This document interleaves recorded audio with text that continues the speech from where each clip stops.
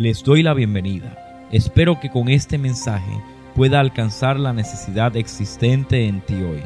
Recuerda, el mensaje alentador de la cruz es que Dios nos ama. Bienvenidos. Para conocer verdaderamente a Dios, necesitamos su intervención. Bienvenidos al Ministerio Dr. Paz, el cual trae un mensaje alentador y donde el Dr. Luis Paz abre su corazón y presenta cómo Dios nos ha perdonado y redimido. Vamos a ir a Primera de Timoteo capítulo 1, versículo 12. Primera de Timoteo capítulo 1, versículo 12. Y dice así la palabra del Señor. Doy gracias al que me fortaleció, a Cristo Jesús nuestro Señor, porque me tuvo por fiel, poniéndome en el ministerio. Habiendo yo sido antes blasfemo, perseguidor, injuriador, mas fui recibido a misericordia, porque lo hice por ignorancia e incredulidad. Pero la gracia de nuestro Señor fue más abundante con la fe y el amor que es en Cristo Jesús. Versículo 15. Palabra fiel y digna de ser recibida por todos, que Cristo Jesús vino al mundo para salvar a los pecadores, de los cuales yo soy el primero. Pero por esto fui recibido a misericordia, para que Jesucristo mostrase en mí el primero toda su clemencia, para ejemplo de los que habrían de creer en Él para vida eterna.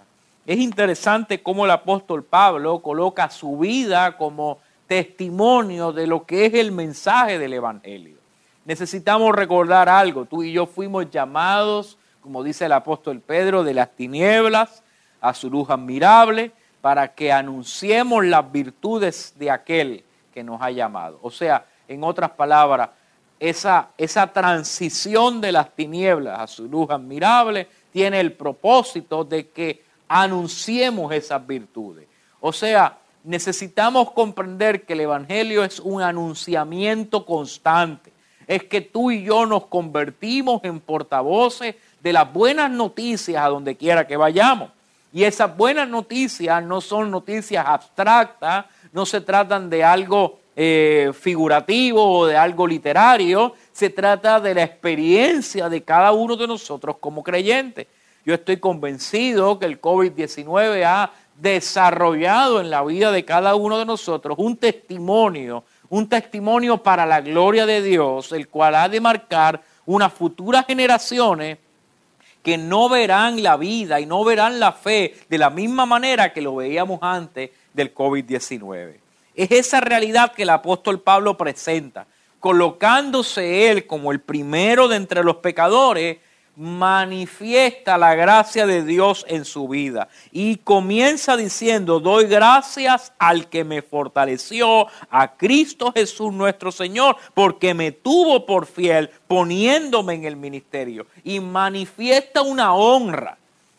Pablo, a través de estos versículos, dice: para mí la mayor honra que se me ha podido dar es el anunciamiento del Evangelio de Cristo.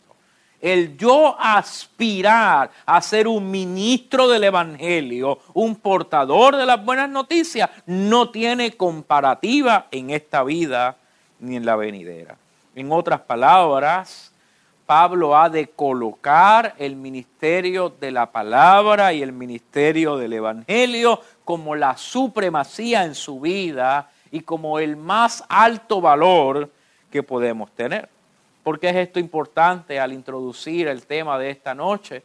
Porque si para mí lo que Cristo está haciendo y está forjando en mi vida no tiene el máximo honor de la revelación en mi vida, entonces yo no voy a ser un buen portador de las buenas noticias. Así que en primer lugar, para yo poder convertirme en un ministro del Evangelio, yo tengo que tener un alto concepto de lo que Dios ha hecho en mi vida. Voy a repetir eso. Yo necesito, como ministro del Evangelio, tener un alto concepto de la obra de Dios en mi vida para que yo pueda realmente ser útil para la gloria de Dios.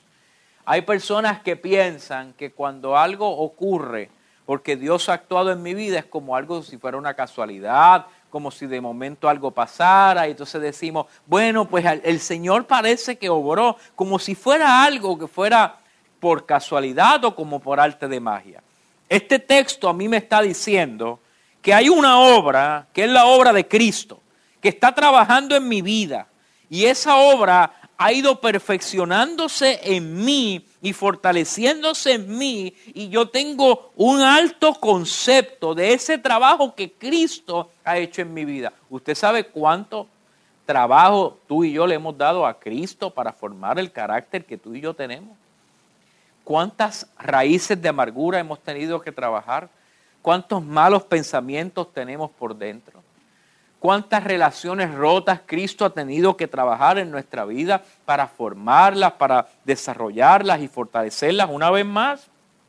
Entonces yo no puedo pensar que el Evangelio simplemente es algo al azar o a la suerte. Es un proceso diario de renovación, de restauración, de vida, en el cual se manifiesta la bondad y la gracia de Dios. Y mira cómo lo dice el apóstol Pablo en el versículo 13. Habiendo yo sido antes blasfemo, perseguidor y injuriador, mas fui recibido a mi misericordia porque lo hice por ignorancia en incredulidad. Mire, Pablo se llama a sí mismo blasfemo, se llama perseguidor, se llama injuriador y se llama ignorante e incrédulo. Voy a repetirlo. Pablo está diciendo, Cristo se ha metido en mi vida a trabajar de tal manera que trabajó con un blasfemo. O sea, blasfemia significa que yo voy a hablar cosas en contra de lo que es la fe y voy aún a manchar la fe. O sea, Pablo está diciendo, yo era un blasfemo. Y aún siendo yo un blasfemo, Él se me metió por dentro y empezó a trabajar en mi vida y cambió mi blasfemia en un torrente de agua de vida eterna que está salvando a miles y miles de personas. Yo era un perseguidor. Pablo era un hombre que llevaba a la gente presa a la cárcel, perseguía a la iglesia. Pero Cristo se le revela y transforma su vida de tal manera que ahora es un hombre que se dedica a libertar a aquellos que antes perseguía. Era un injuriador, o sea, constantemente estaba colocando a otras personas y acusándolas. Ahora Pablo, en vez de acusar, se ha convertido por medio de la gracia de Cristo Jesús en alguien que liberta y no en alguien que encierra.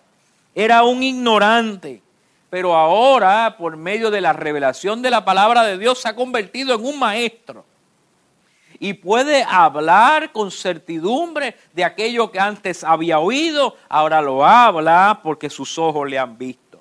Y por último, era un incrédulo, o sea, no se atrevía a creer en la verdadera fe porque vivía bajo los dogmas de la ley y no se atrevía a creer que el cumplimiento de la ley era Cristo Jesús. Pero cuando viene la revelación de Cristo a su vida y Cristo se le presenta y abre sus ojos para que pueda verle y escucharle, ahora Pablo ha pasado de incredulidad a ser un apóstol del Evangelio. ¿Usted se da cuenta todo el trabajo que se ha pasado con este hombre?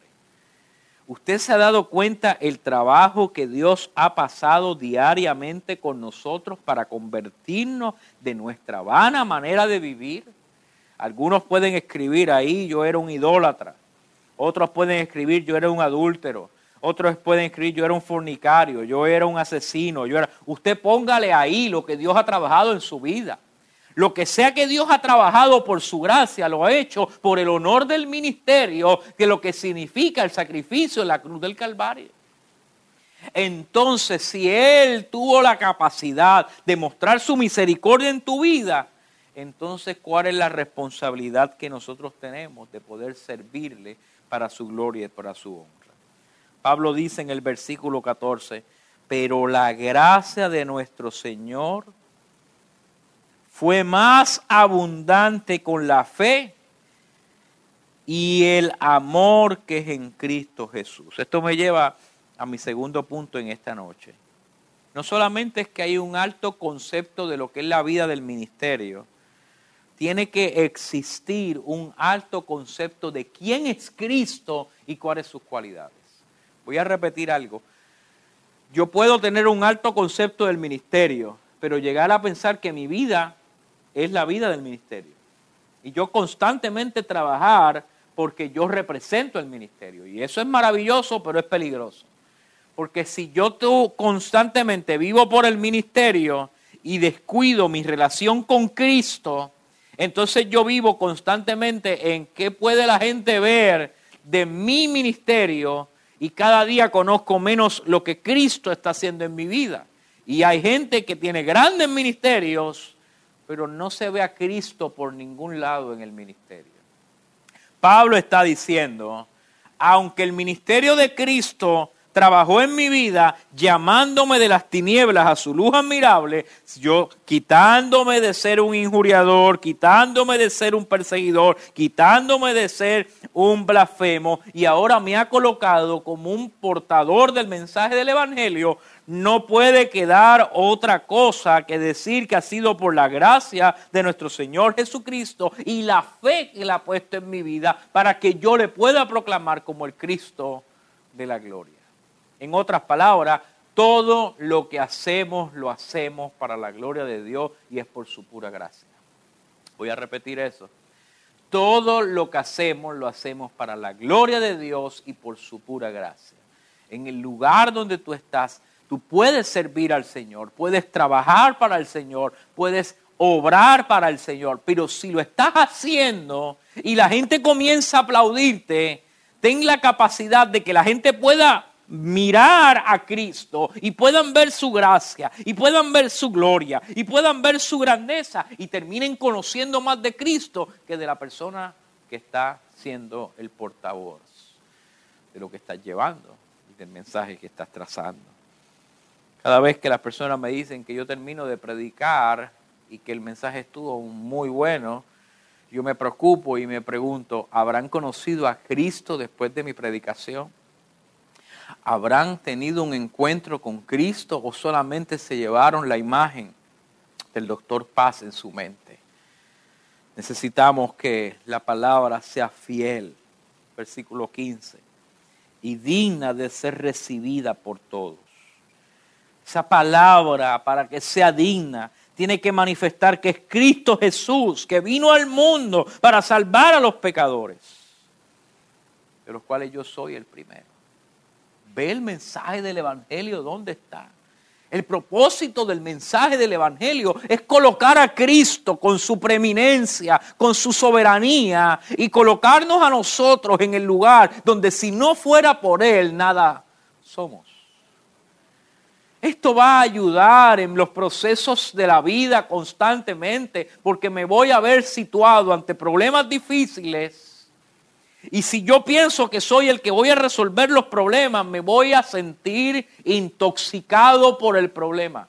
Yo no tengo la capacidad de curar el coronavirus. Yo no tengo la capacidad de quitar la pandemia. Yo no tengo la capacidad de sanar el cáncer. Yo no tengo la capacidad de sanar el SIDA. Yo no tengo la capacidad de reconciliar este matrimonio. No la tengo. ¿Qué tengo que hacer entonces? Yo tengo que depender de la palabra fiel, de la palabra digna, que es Cristo Jesús, el que ha venido al mundo. Y si Él vino al mundo siendo Dios, y si Él se despojó de su aleluya, si Él se despojó de su gloria, Él tiene la capacidad de poder hacer donde yo no puedo hacer. A Él sea la gloria y yo simplemente le sirvo a Él.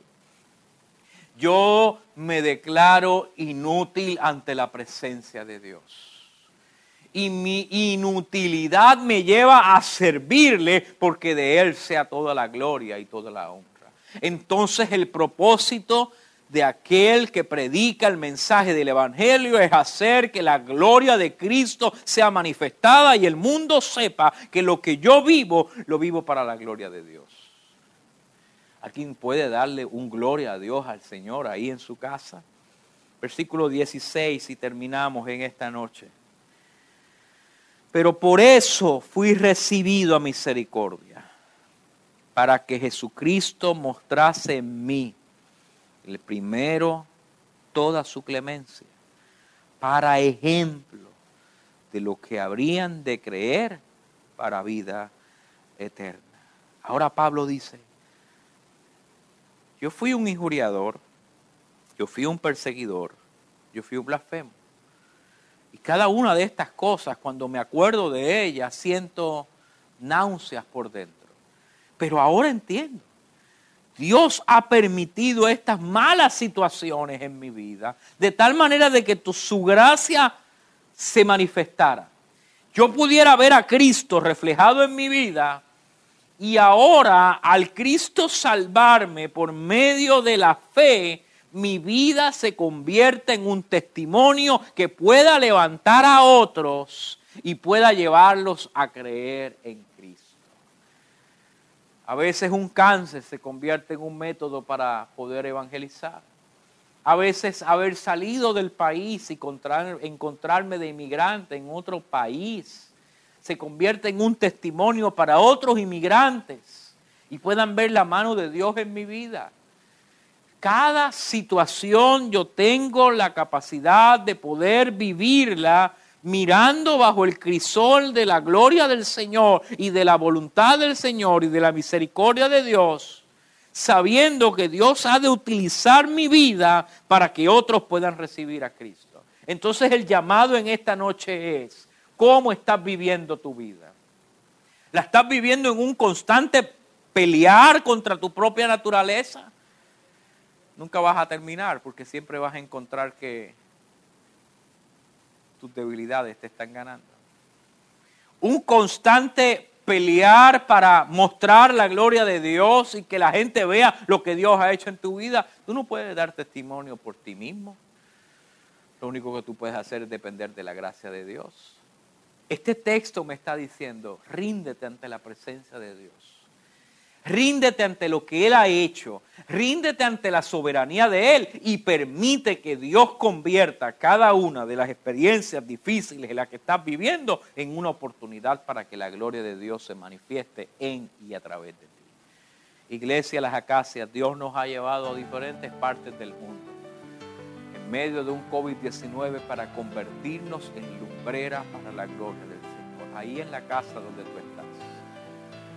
Dile al Espíritu Santo que Él te llene, que te sature, que su presencia te fortalezca, que te conviertas en un testimonio de la gloria de Dios. Que Cristo sea glorificado en ti, que puedas vivir cada minuto, cada instante, aprovechando cada oportunidad para anunciar las virtudes de aquel que te llamó de las tinieblas a su luz admirable. Padre, bendice a mis hermanos, a mis hermanas en Venezuela, fuera de Venezuela, y llénalos de tu gloria. Que podamos adorarte en esta noche, en espíritu y verdad. Te lo pedimos en el nombre poderoso de Jesús. Amén, amén. Gracias por escuchar al Ministerio Dr. Paz.